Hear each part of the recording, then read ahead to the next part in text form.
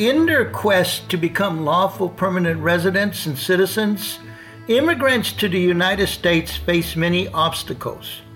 Most are aware of the challenges posed by the government's strict requirements for winning legalization, but few recognize another type of danger: being defrauded by false friends. Hi, I'm Carlos Batara. You're listening to the Immigration Mastermind. Thanks for joining.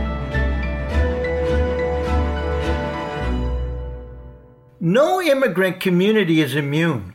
Over my nearly 3 decades as an immigration lawyer, I've heard similar stories from immigrants born in diverse nations such as in the Philippines and Peru, Ethiopia and El Salvador, Mexico and Morocco. The false friend scheme is one, perhaps the most common immigration fraud scheme, perpetuated on unsuspecting immigrants. It works like this. The immigrant makes a new acquaintance at church, at their kid's school, through a work friend, or a relative's birthday party. He speaks to you in your own language. He seems so nice.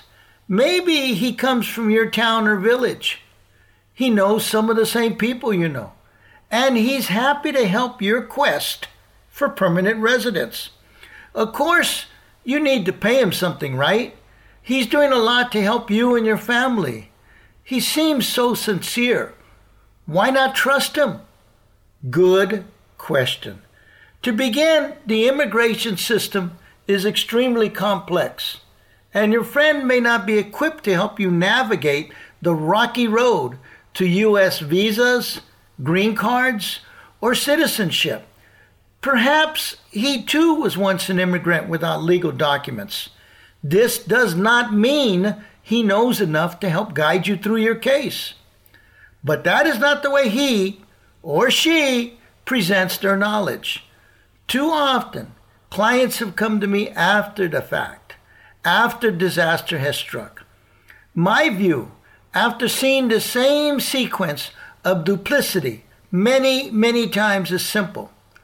Like a true pal would not let you drive home drunk, why would your new friend send you to an immigration interview when he or she does not really know if your papers have been completed correctly?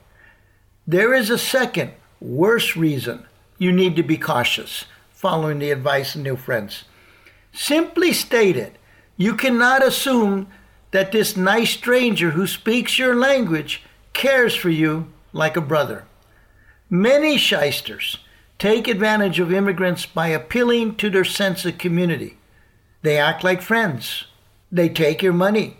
Then they disappear. Immigration fraud, however, is about more than the money you lose. Your entire life may be ruined. The moral to the story? Beware false friends. Thanks for listening. And remember to keep your chin up, no matter how hard the road ahead seems, because together we can make the world a better place, one immigrant at a time.